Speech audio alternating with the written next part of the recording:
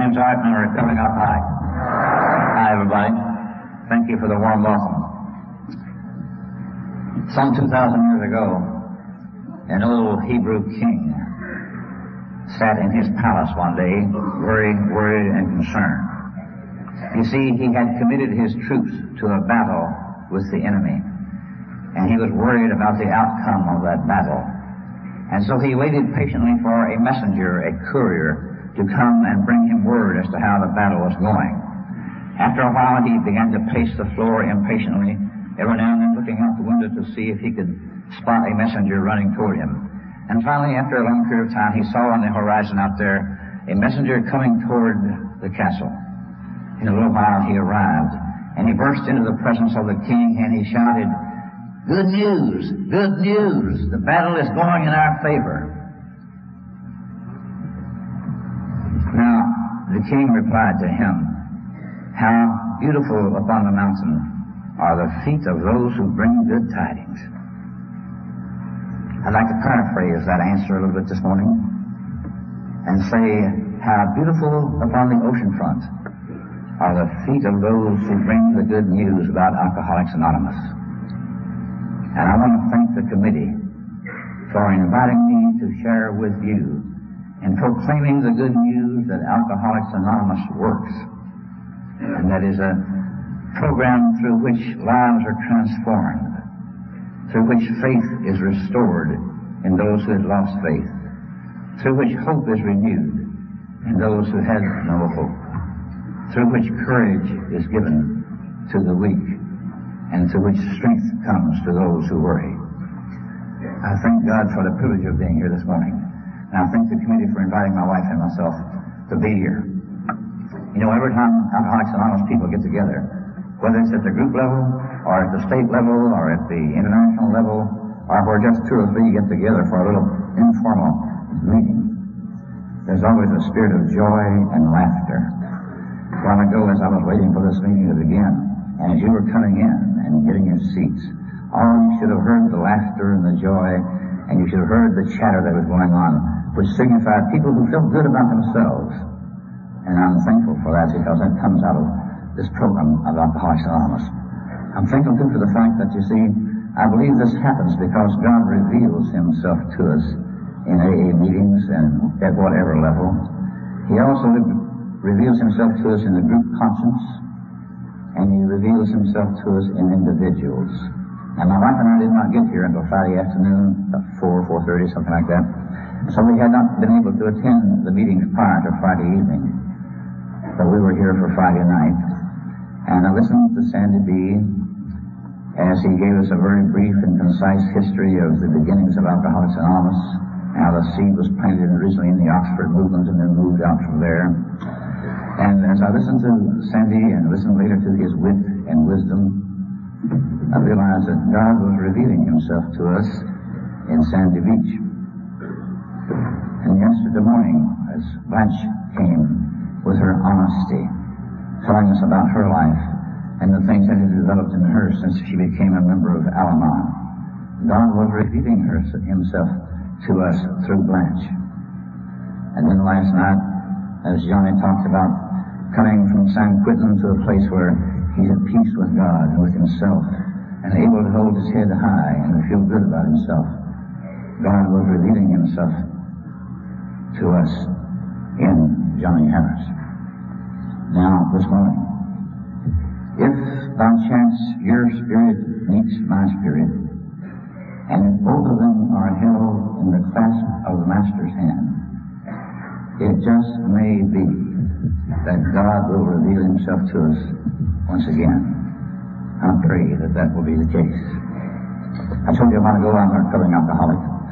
I'd like to add two other words to that, and when I add these two words, some people get a little nervous, a little excited, and a little shaky. I hope if you find yourself getting nervous, you just go ahead and shake. Don't worry about it. Because the words I want to add are, so what? And I want to say, I'm a recovering alcoholic, so what? And when I say that, some folks in AA do get a little upset because they feel like I'm trying to downgrade the illness of alcoholism, trying to make light of it. And of course, that's not at all what I mean to do. When I say I'm a recovering alcoholic, so what? I'm saying it to remind me of some things that I want to remember. I'm saying it to remind myself of the fact, first of all, that the society in which I live is not a totally alcoholic society. Now, we're moving rapidly in that direction. I realize that. We're not totally an alcoholic society. And this society that is not yet totally alcoholic will accept me as long as I am a recovering alcoholic. This society did not accept me in my active alcoholism. So I say I'm a recovering alcoholic, so what? Because of the fact that I am in recovery, the people around me, whether they're in AA or out of AA, accept me for what I'm able to contribute. I say I'm a recovering alcoholic, so what, for another reason. You see, I'm one of those guys who likes to slip out from under the restraints of responsibility. When people begin to lay heavy responsibilities on me, the first thought that comes to my mind is, there must be a softer way, an easier way out. I begin to think to myself, wait a minute, don't you know I'm an alcoholic? I can't do that. You're placing all kinds of responsibilities on me.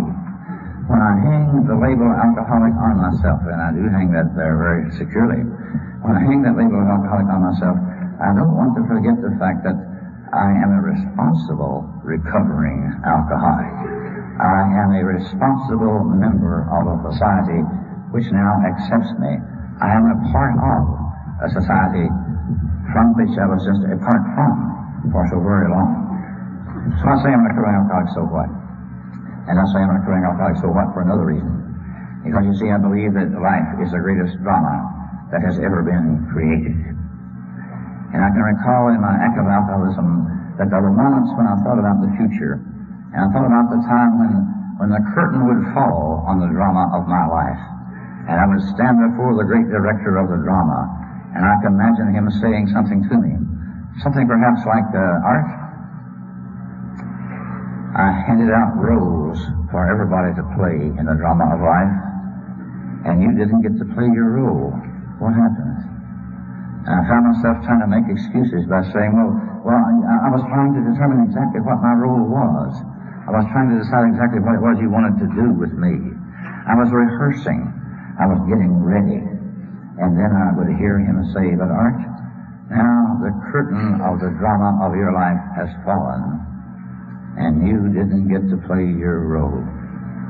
But now, because I've had the privilege of being a part of this program for several 24-hour periods, and as I grow older, I'm 72 now, as I grow older, I think perhaps even more often of the fact that in a not too distant future, the curtain will fall on my life, and the drama will end, and I will stand before the great director.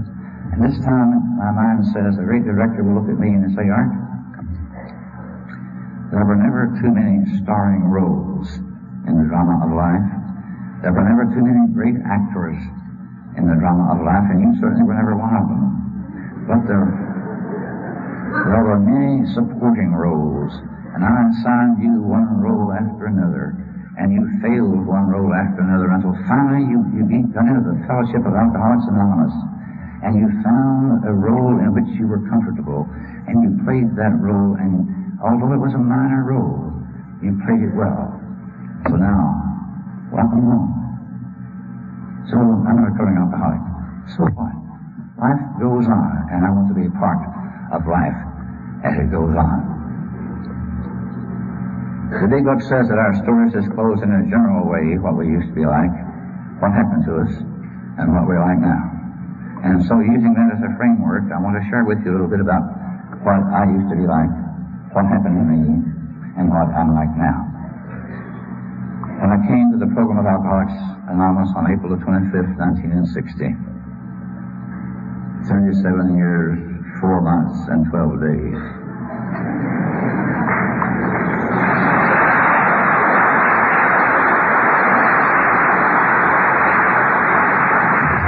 When I came to the program, I did not know who I was. Now, I knew my name, and I would give you my name under certain circumstances. Under other circumstances, I'd give you a phony name. I might even say that I was an FBI man.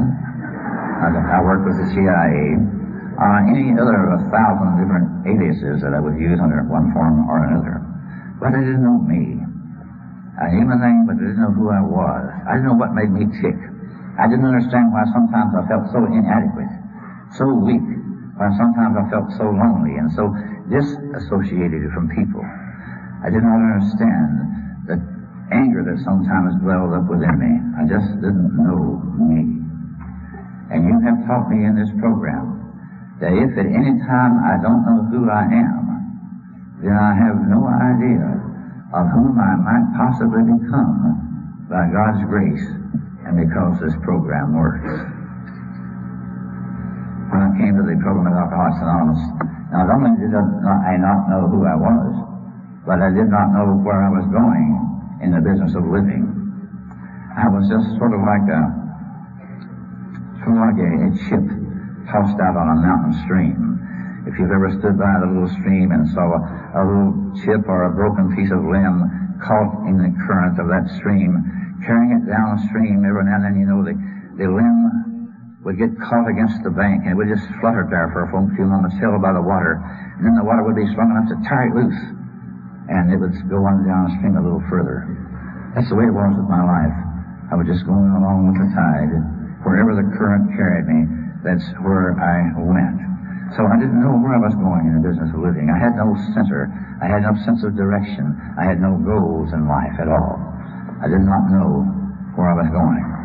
Now, if at any time you've taught me, if at any time I don't know where I'm going in the business of living, I might get to the place I'm supposed to be, but I wouldn't recognize it.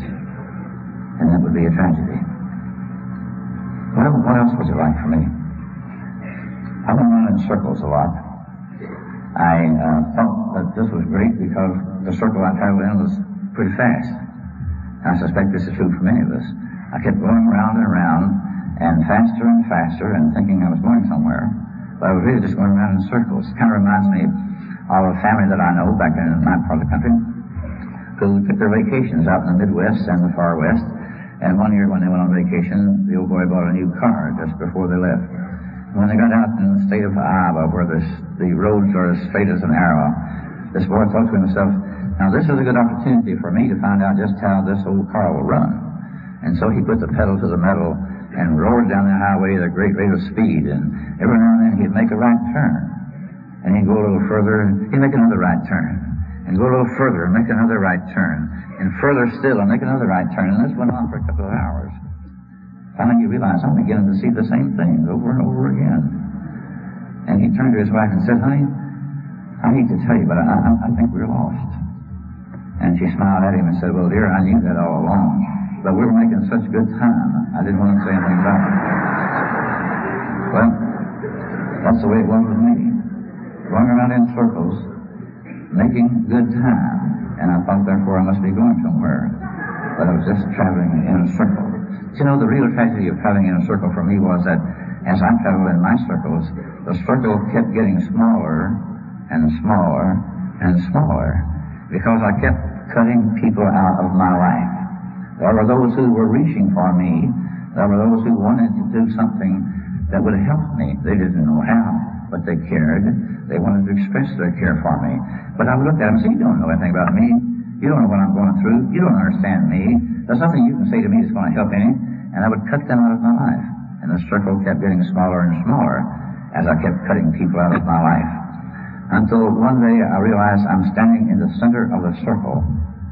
And there's nobody there but me. And when you stand alone in the center of the circle, it's not a circle anymore. It's a noose around the neck. And it's choking the life out of me. That's what was happening with me. So I went around in circles a whole lot. Well, what else was it like? I wore a lot of masks. I had a mask for every occasion. When I went to church, I put on my holy, sanctified, pious mask. I wanted to impress the people. I wanted to impress the minister. I wanted them to look at me and say, you know, that man's committed. He's committed to the faith. He's committed to the Christian way of life. And sometimes I fell off a pew. And you know, they would look at me, but I would put my mask back on after getting myself up off the floor, and they would say, yes, he's good, he's committed. And I felt like my mask was working. I had a special mask that I wore when I went home after being drunk for a week or 10 days. A mask that would get me in the door when my wife came to the the door. And another mask that I put on when I went for employment. Now, I don't know about you and your active alcoholism, but if yours was anything like mine, employment was a bad thing. I had trouble holding jobs. There would always come that time when either I got fired or I could see it coming and I quit. And so this keen alcoholic mind devised a way around this dilemma. I finally discovered if you don't want to be in trouble with your employer, don't look for a permanent job. Always look for temporary employment. Because, you know, most any boss will put up with you for 2 or 3 months, and you can stand most any job for 2 or 3 months. And so this began to be my habit, my way of operating. And I recall that one summer I was looking for this temporary employment, and I saw in the local Richmond newspapers that the city of Richmond was looking for temporary employees for the summer. And so I went down to apply for one of these temporary positions. When I got down to the old city hall, the man gave me an application, and I looked it over and began to fill it out, and had the usual questions that were being asked in those days. Your name, your weight, your height, the color of your hair, and so on. And he got down about 3/4 of the way down the page, and it says, have you ever been arrested? And then in parentheses it said, disregard minor traffic violations. And so I wrote down no, and went on down and finished the rest of the questions. And the man came over to pick up the application, and he looked it over, and I could see him smiling. And I thought, boy, my mask is working. I know this is going to be okay. I've got this job. And he said, Mr. Grimm, this looks good. It really does. I just need to check a couple of items, but I'm sure everything's all right. And I said, fine, thank you. And he went back over and he picked up the phone and made a phone call. And, you know, I couldn't understand what was being said on the other end of the line. All I could hear was what he said. And I heard him give them my name. And in a few moments, I began to see a change take place in this man. And as he listened to what was being fed to him from the other end, that smile that was on his face disappeared. A frown began to come across his brow. And he looked over his shoulder at me as if I were some sort of something that had been drugging off the street. And I thought to myself, something's wrong. My mask must have a crack in it somewhere. And in a few moments he hung up the phone and he came back over to me, and he was obviously angry. And he threw that application form down in front of me, and he said, Mr. Grimm. I said, yes, sir. He said, this application. I said, I see that. He said, well, down here where it says, have you ever been arrested? I said, yes, I see that. He said, you've written down no. I said, that's correct. He said, what do you mean that's correct? I've been talking with police records across the street. They tell me you've been arrested 14 times in the past 12 months for being drunk right here on the streets of Richmond. I said, well, that's true. He said, that's true? If it's true, why did you write down no? I said, well, it says there, disregard minor traffic violations. And so I figured if you're going to disregard those, surely you're going to disregard anything as minor as being drunk in public. And he said no. And I didn't know how to handle that answer. And so I walked down the stairs and across the street to the Greyhound bus terminal. And I made it 15 times in 12 months. Because that's the only way you knew how to handle it, by drinking more. Well, what else did it used to be like? I stood often at the brink of despair. I used to sell insurance. Now, mine was a very, very interesting kind of insurance. It was weekly debit with weekly premiums. The premiums ranged from 25 cents to $1. And I had an all-black debit. On the south side of the river, I lived on the north side. Every morning I'd catch a bus and go across the river and go into my favorite watering hole. And I'd sit there in the stool all day long, and when I began to feel a little uneasy on my feet, I'd move into a booth and I'd drink wine. Sauterne and Burgundy were my favorites. I'd sit there and drink this wine all day long. And you know, most insurance collectors collect their debit during the daytime. Not me. I collected mine at night. And so at 11 o'clock, I'd get one more bottle of wine to take with me, put that bottle under one arm, my insurance book under the other arm, and go out into the night and begin to collect my debit. You get some strange reactions when you knock on doors at 11:30, 12 o'clock at night, and you hear a muffled voice from the interior saying, "Who's there?" And I say, "Quaker City man, get your butt over here." And sometimes they let me in. And oftentimes when they let me in, we shared a drink together. And oftentimes I also wound up on the kitchen floor. Sometimes I wound up under the bed. And I could never quite figure out why I was always lying under the bed, but never on the bed. But then there were other times when I wasn't making very good headway in collecting my book, and I'd finally give up, and I'd go back across the river to where I lived. But you see, by then the buses had stopped running, so it was up to me to walk my way across the river on the bridge, and I'd go across this old bridge, and, I'd look down off the edge of the bridge, and I'd hear the water rushing below and smashing against the rocks. And if it was a good moonlight night, I could see the foam that would result as these waves crashed into the rocks. And the thought would come to me, Art, you're so miserable. Why don't you just dive off the edge of this thing into the water below, and it would all be over. Now, Sigmund Freud, who is the father of modern-day psychiatry, says we all have a death wish within us. That may be true. But God, as I understand Him, has also placed a wish to live within us. And my wish to live was stronger than my wish to die. And I thank Him for that every day of my life. And so I go on across the bridge to my side of the river. Yes, I stood often at the brink of despair. What else was it like? I built a lot of prisons. Now, I don't mean I was a construction man. I can't even drive a nail without busting my thumb. But I built prisons of the mind. And believe me, prisons of the mind are far more strong and secure than prisons built of stone and steel. For instance, I built a prison of fear. My grandfather raised me a Methodist minister, and he believed that alcohol was evil. He believed that those who drank alcohol were in a handcart going to hell. He taught me this. He also said to me, you come from a fine family. The Graham name is an honorable name. And when you go to school, I don't want to see anything but hundreds and A's on your papers.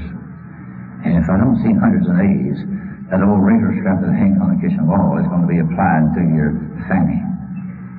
And so I built a prison of fear, the fear of failure. And I learned real early that I wasn't too smart. In school, I didn't hesitate to cheat.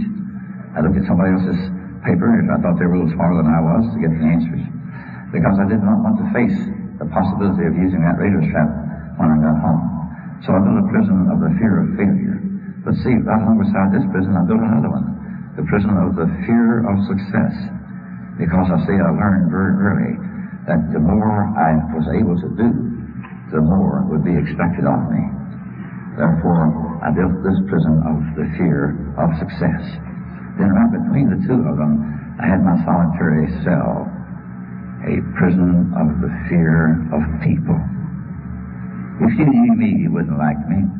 If you knew the thoughts that are going in my mind, you wouldn't have anything to do with me.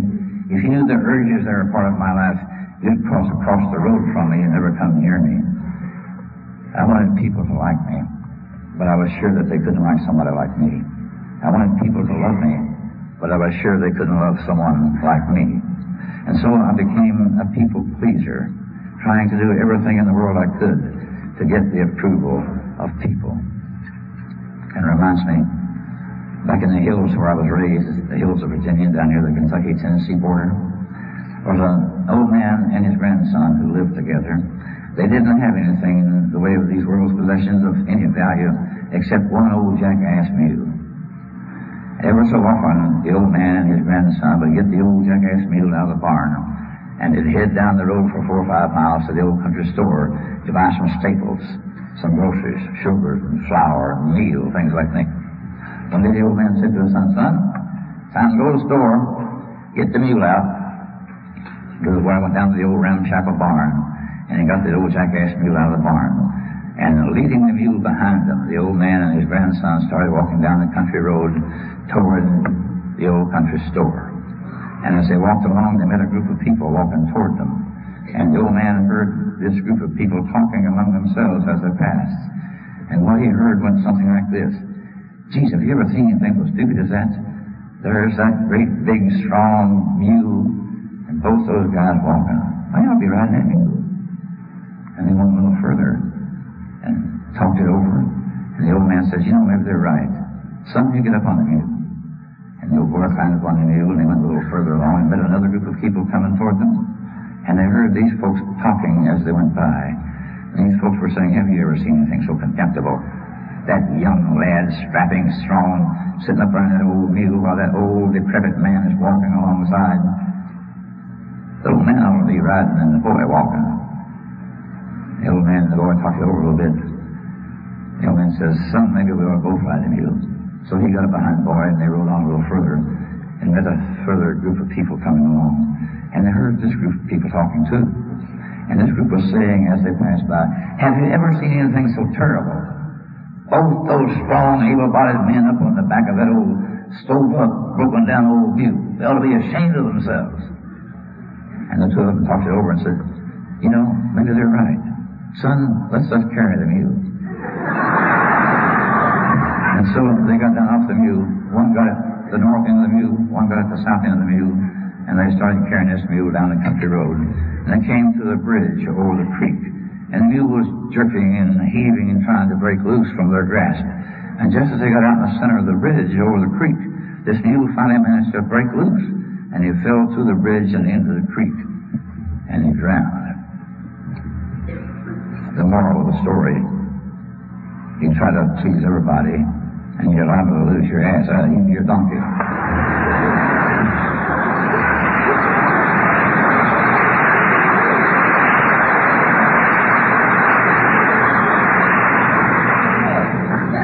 That's the way it was with me. I almost lost my donkey. What else did it used to be like? Oh, I built a prison of guilt. This grandfather who raised me, this Methodist minister, never told me he wanted me to be a preacher. But somehow, through the ether's waves, I heard a voice saying to me, I want you to be a minister. And so I enrolled in a little college down in East Tennessee as a pre-ministerial student. A pre-ministerial student is one who thinks the Lord is calling him to great work, but he's not absolutely sure, and he wants some confirmation. And so I enrolled into school, and there were 5 of us pre-ministerial students there, and each of us looked forward to the days when we would get this confirmation for sure. To help us along the way, we had opportunities to go out and preach in small country churches. And so these other guys looked forward to this with a great relish. I did not look forward to it with all that much pleasure, because it meant my drinking had to be cut short. But I'd go out on my Sundays came along, and I'd go out to preach, and I'd get up and try to preach the best I knew how for somebody who had had no training whatsoever. And at the conclusion of the service, some good old farmer would come up and shake my hand and leave a $1 bill in it as he shook my hand, and he'd say, now, son, you did a good job. We want you to come home with us and have a good dinner. And I'd find myself saying, well, you know, I'd like to do that. But I've got this test at school tomorrow, and if I don't get back and study for that, I'm going to flunk out. I'm going to have to pass by the invitation. And I did this so I could get to the nearest town and get a drink.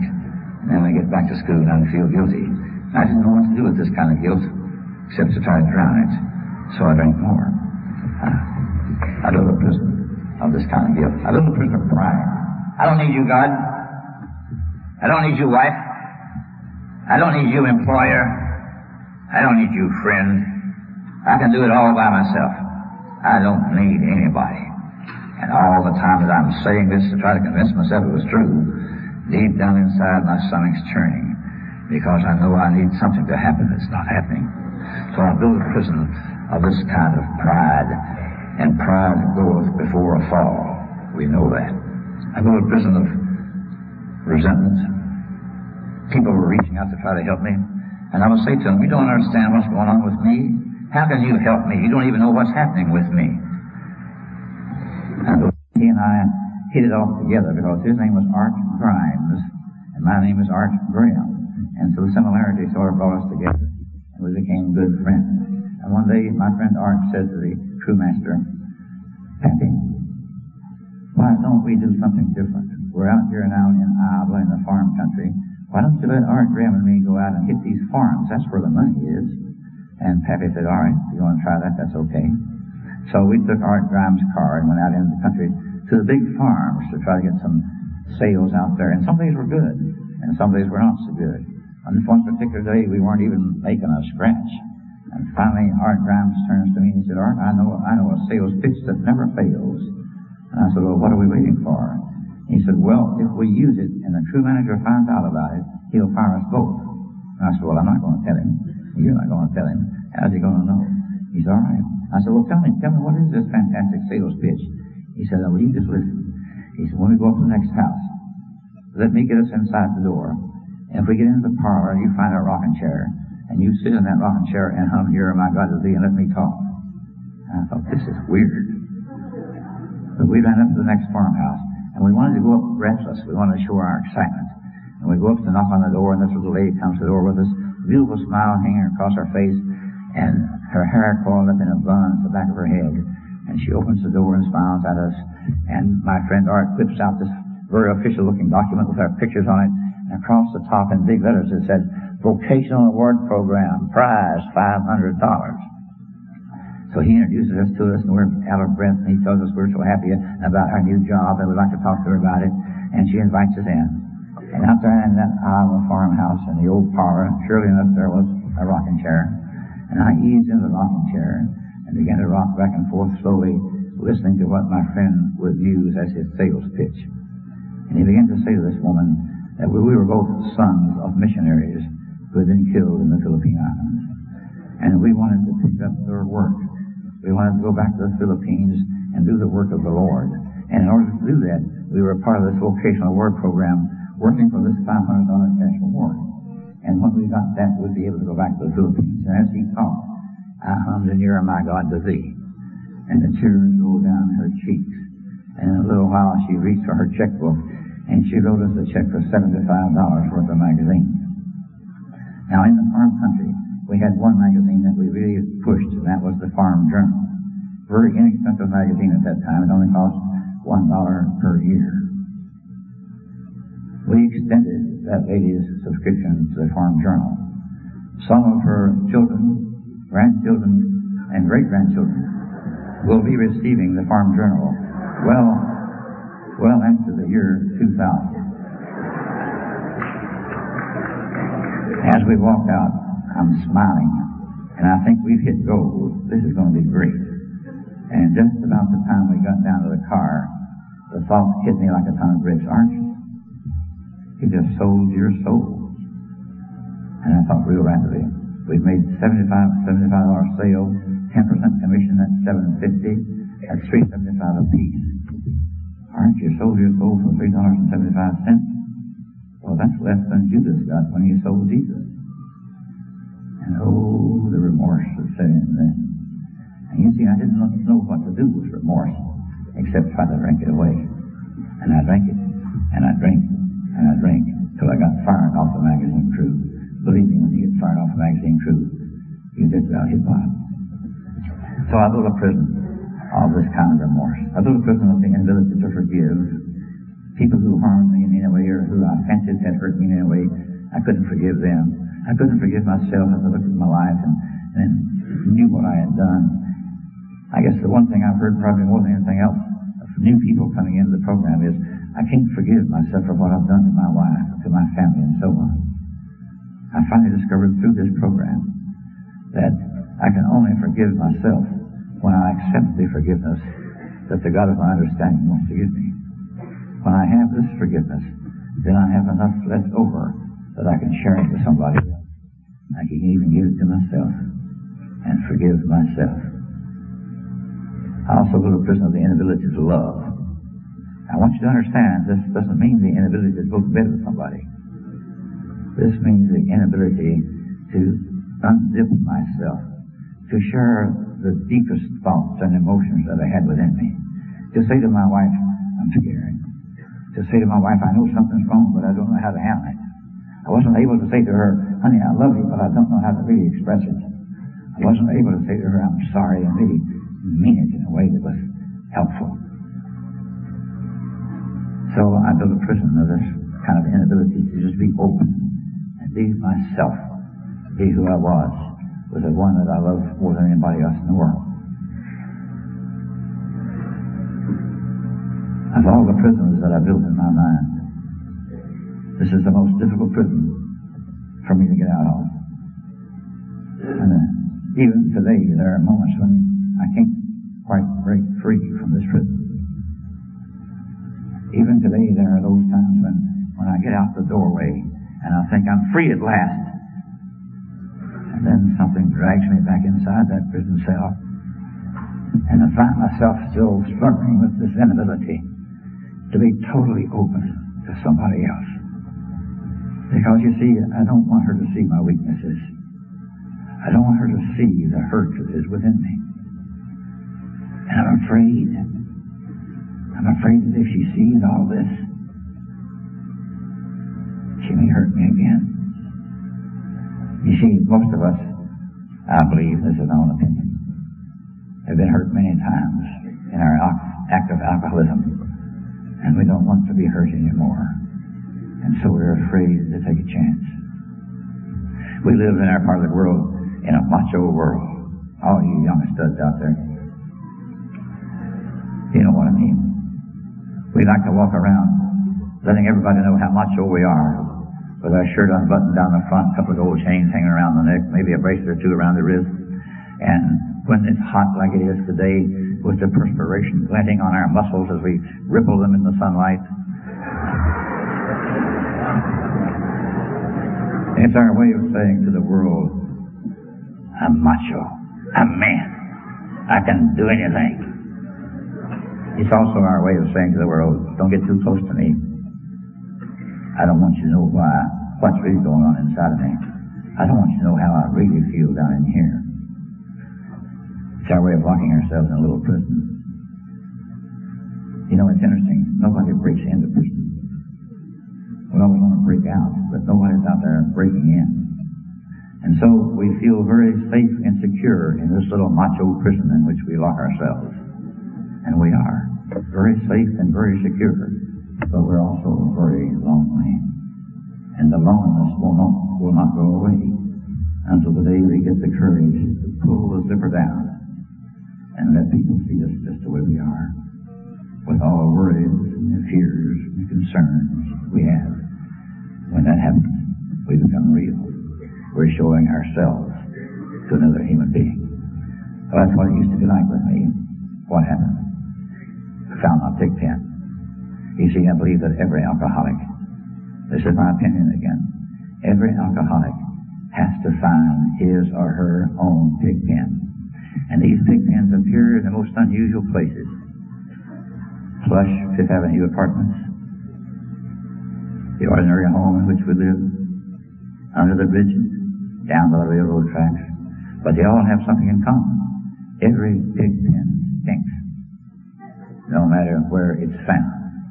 And I believe that every alcoholic has to wallow in his own stink and find his own pig pen. I guess you remember that old story that doesn't appear in our big book. It appears in the big book. It was told by a master storyteller. And if you want to go back home and find your big book, it's called the Bible. If you want to go back home and find that big book and look in the 15th chapter of Luke, you'll find that familiar story of the prodigal son. Prodigal son is that young man who came to his dad one day and said, Dad, why don't you give me all the goods that you would normally give me when you die? Let me have them now, because I want to go out into the world and make a name for myself. I want to stand on my own 2 feet. I want to be recognized as a man in my own right. And the father looked at him and tried to dispersuade him from that. But the young man was adamant. Dad, I want to go out and do this. Give me that portion of goods which you would normally give me when you die. And you see, the old man loved him enough to let him go. And so he gave his wealth to the young man. And the story says that he went into a far country. Now, there's nothing in the story that says he was an alcoholic. But I somehow identify with him. Oh, I identify with him so well. I see him going into this far country where he knew nobody. I see him drifting to the loneliest place in town to find a friend. And of course, that's the bar. I see him going into the bar, and he sits down on a stool, and he orders a drink. And the drink is brought to him. He looks down, and way down at the other end of the bar, he sees another guy sitting down there drinking by himself. And a little while, this old boy says, Hey, buddy, buy you a drink? The old boy moves up, sits right beside him, and they have a drink together. And this young prodigal son begins to think to himself, how easy this is. I've made a friend. And every day he and his friend meet there, and a few more friends wander in, and he buys drinks for everybody, and soon he's thinking to himself, I've got all kinds of friends. Life is beautiful. Everything's going great. But then if you remember, the story says that a great famine came in that part of the country, and everybody began to be in want. And suddenly all the friends disappeared, because you see, his pockets were empty, and he couldn't buy the drinks anymore. And this young man began to be in want too. And so he goes out looking for a job. Well, he didn't have any skills to find a job with. He'd been raised on a farm and thought he knew. And so finally this Jewish lad slips out into the countryside looking for a job. And he finds a pig farmer. A Jewish boy and a pig farmer. And he says to this pig farmer, I'm hungry. I need a job, any kind of job. And the farmer says, I got a job for you. No problem, son. You can feed the pigs. And not only that, as you feed the pigs, if you're hungry, you can eat all you want of the same slop that you give the pigs. And this old boy began to feed the pigs to try to keep body and soul together. But then the story says, one day he came to himself. Now, we don't use that terminology in AA. What we say is, one day I hit bottom. Don't you see it means the same thing? Exactly the same thing. This old boy says, I know what I'll do. I'll go home and I'll say to my dad, Dad, I blew it all. I made an ass of myself. I've spent everything you gave me. I'm not even worthy to be called your son. Just take me back as a hired servant. The day came when I stood in the center of my pig pen, and I hit bottom. And I said, I know what I'll do. I'll go home. Home. Where is home for an act of alcohol? Well, you see, I had had the good fortune to have been in an Eastern State Mental Hospital for a period of time as a student chaplain of all things. And the chaplain supervisor had said to me one day as he watched my alcoholism, he said to me one day, Art, there's a group here that call themselves Alcoholics Anonymous. And I think the chaplaincy department ought to be represented. Why don't you go over and represent our department? And I thought, a great honor has come to me. He has chosen me out of all the others to represent the chaplaincy department in this group or whatever they are. And so I went over to sit with this group of Alcoholics Anonymous. And I sat down and these people began to file in. And nobody said anything. Kale, hi. And I waited for them to ask questions. And I was ready to drop my pearls of wisdom on them. Nobody asked me anything.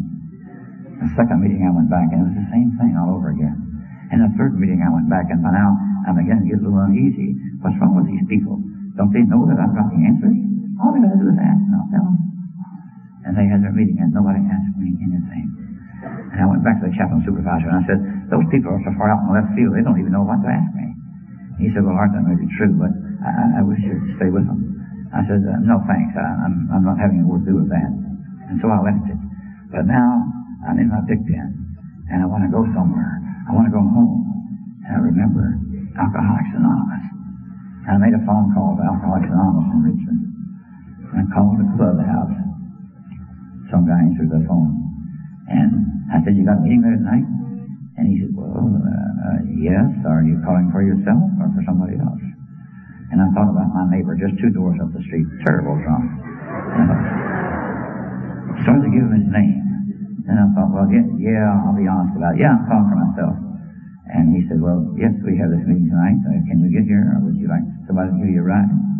I said, I'll get there. And so I went to my first AA meeting. It was like this, except a lot smaller. Some guy was standing up front like me, spilling his guts. And I'm sitting out there where you're sitting, very comfortable. And I'm listening to this guy spill his guts, and I'm thinking to myself, war stories about drinking. If that fellow is to it, I can top anything I've heard tonight. And if I can't top it legitimately, I'll make it up. And I went back to the second meeting. It was the same thing. And it didn't mean anything to me. And so I went back to my third AA meeting. This time it was it was a discussion meeting. And this old boy, Jimmy Jones, dead now. Jimmy Jones was sharing the meeting. He had a long, bony finger. Small group of 8 or 10 of us. And he went around the room like that, sticking that finger in everybody's face. And they were talking about high-bottom drinking and low-bottom drinking. And he got around to me and he said, don't believe I know you, buddy. You got anything you want to say about this? I said, man, I don't even know what you're talking about. All I know is my bottom's dragging. I just said anything. A little tittering of laughter like we just heard then. And I thought to myself, they didn't hear me. They don't know I'm dying inside. They don't care anything about me. This AA is not for me. And so I headed for the door. And one of those strange coincidences took place. Just as I got to the door, a little man came up and took me by the arm. And I turned to look at him. And he had this beautiful smile on his face, and his eyes were twinkling.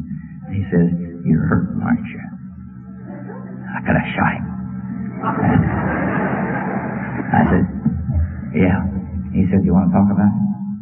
I said, I think to myself, now what's he going to ask me? He's going to ask me how much I drink, where I drink, what I drink.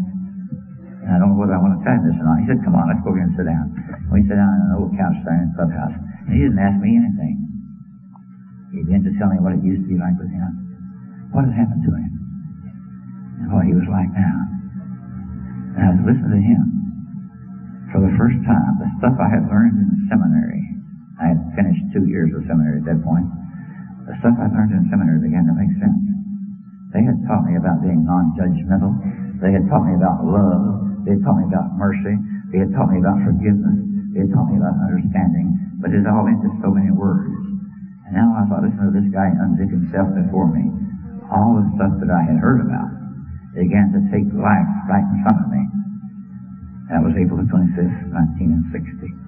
I haven't found it necessary to take a drink since that day. That's what it used to be like. That's what happens. What is it like now? I got to tell you, I know myself a little better. I know who I am. I'm a child of God.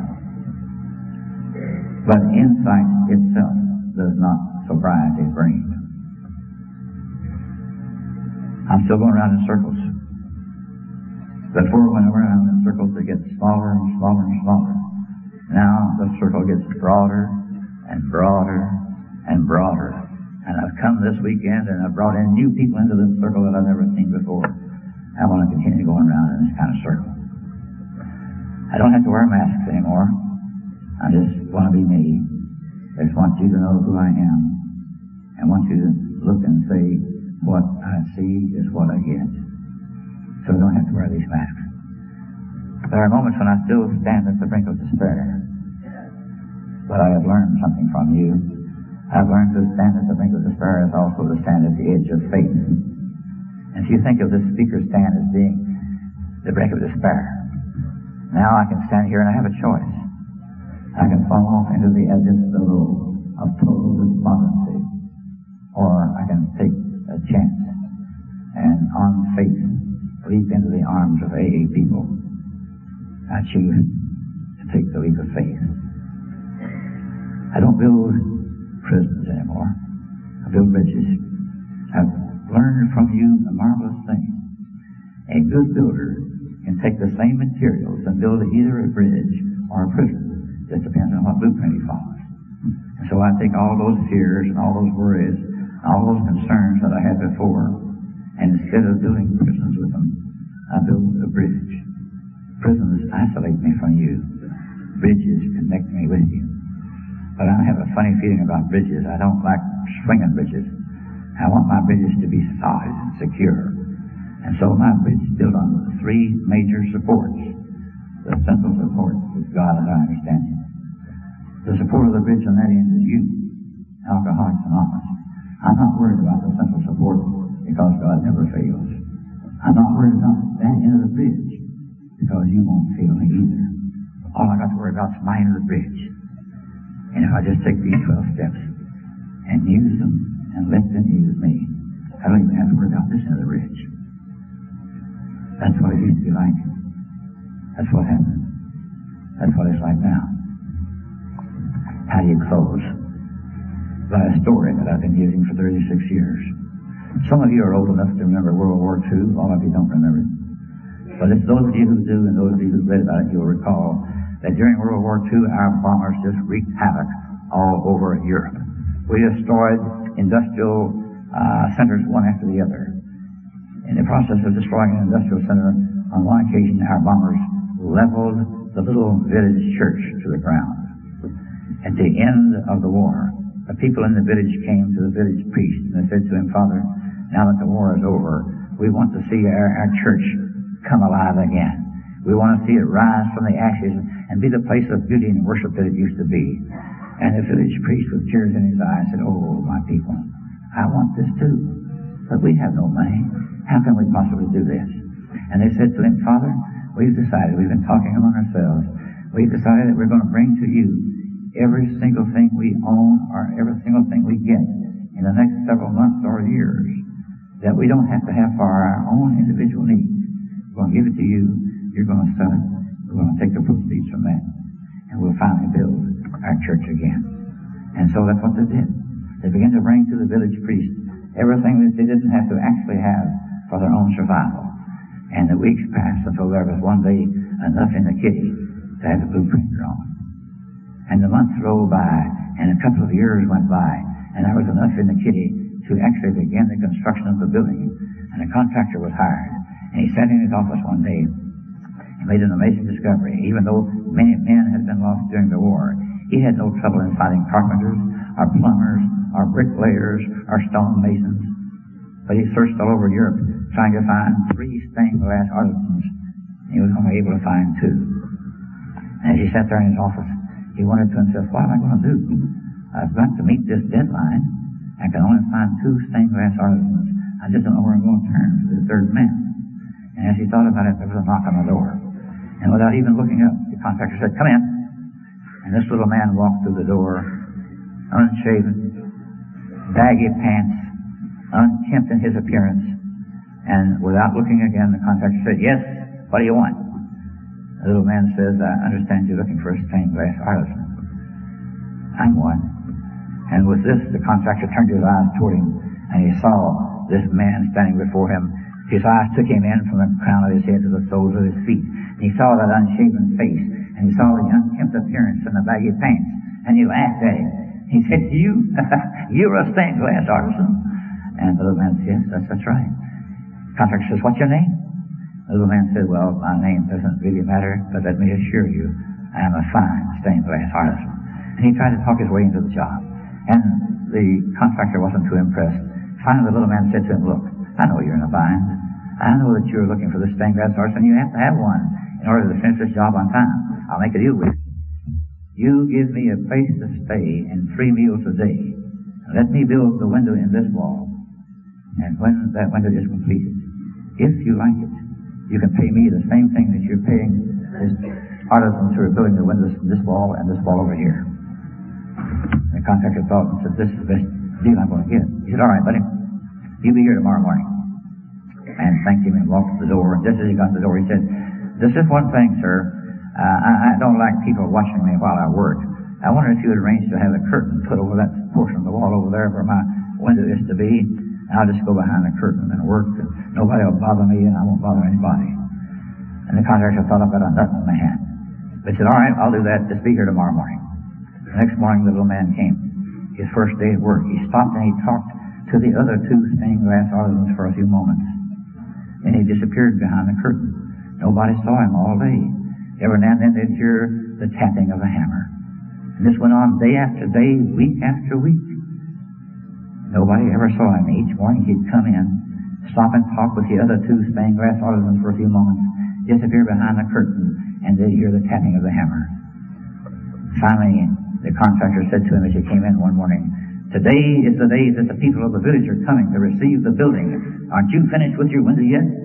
And the man said to him, "When they come, bring them around the other side of the building first, all the way around to where I am. By the time they get there, I'll be finished." The contractor said, "All right." So the people began to pour in from the village, and the contractor took them through the building, and he pointed out to them the beautiful handwork that had gone into the woodwork.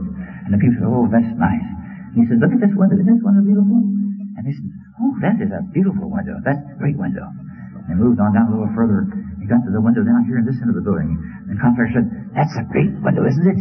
And the folks smiled and said, "Oh, yes, that's beautiful. Beautiful more than we expected." And they went around to this side, and the curtain was still there. And just as they got to it, the little man stepped out from behind the curtain. He said, "My window's ready now." The contractor didn't know what to expect, but he had no choice, and so he pulled the cords, and the curtain swept back before them. And there, before their eyes, the most beautiful stained glass window that any of them had ever seen. So beautiful, in fact, that they just stood speechless before it, just staring at it and drinking in the beauty of it. And finally, the contractor found his voice, and he said to this little man, "Who are you anyway?" And the little man said, "Well, I told you in the beginning. My name doesn't matter all that much, but tell me, do you like my window?" And the contractor said, "It's magnificent. It's just magnificent. Words can't describe it. If you won't tell us who you are, will you at least tell us where you got the glass for this window? It's so far superior to the glass on the other windows." The little man smiled and said, "Yes, I'll tell you that." He said, "You know, each morning when I came to work, I stopped and talked with the other two stained glass artisans for a few moments, and as I stood talking with them, I reached down into their trash cans, and I picked up the broken pieces of glass and the shattered fragments of glass that they had thrown away. And the window that you see built before you here was built from the discards of the other two stained glass artisans." Well, that's just a story. But it's a story that says that God, as I understand Him, working through you, picked up the broken pieces and the shattered fragments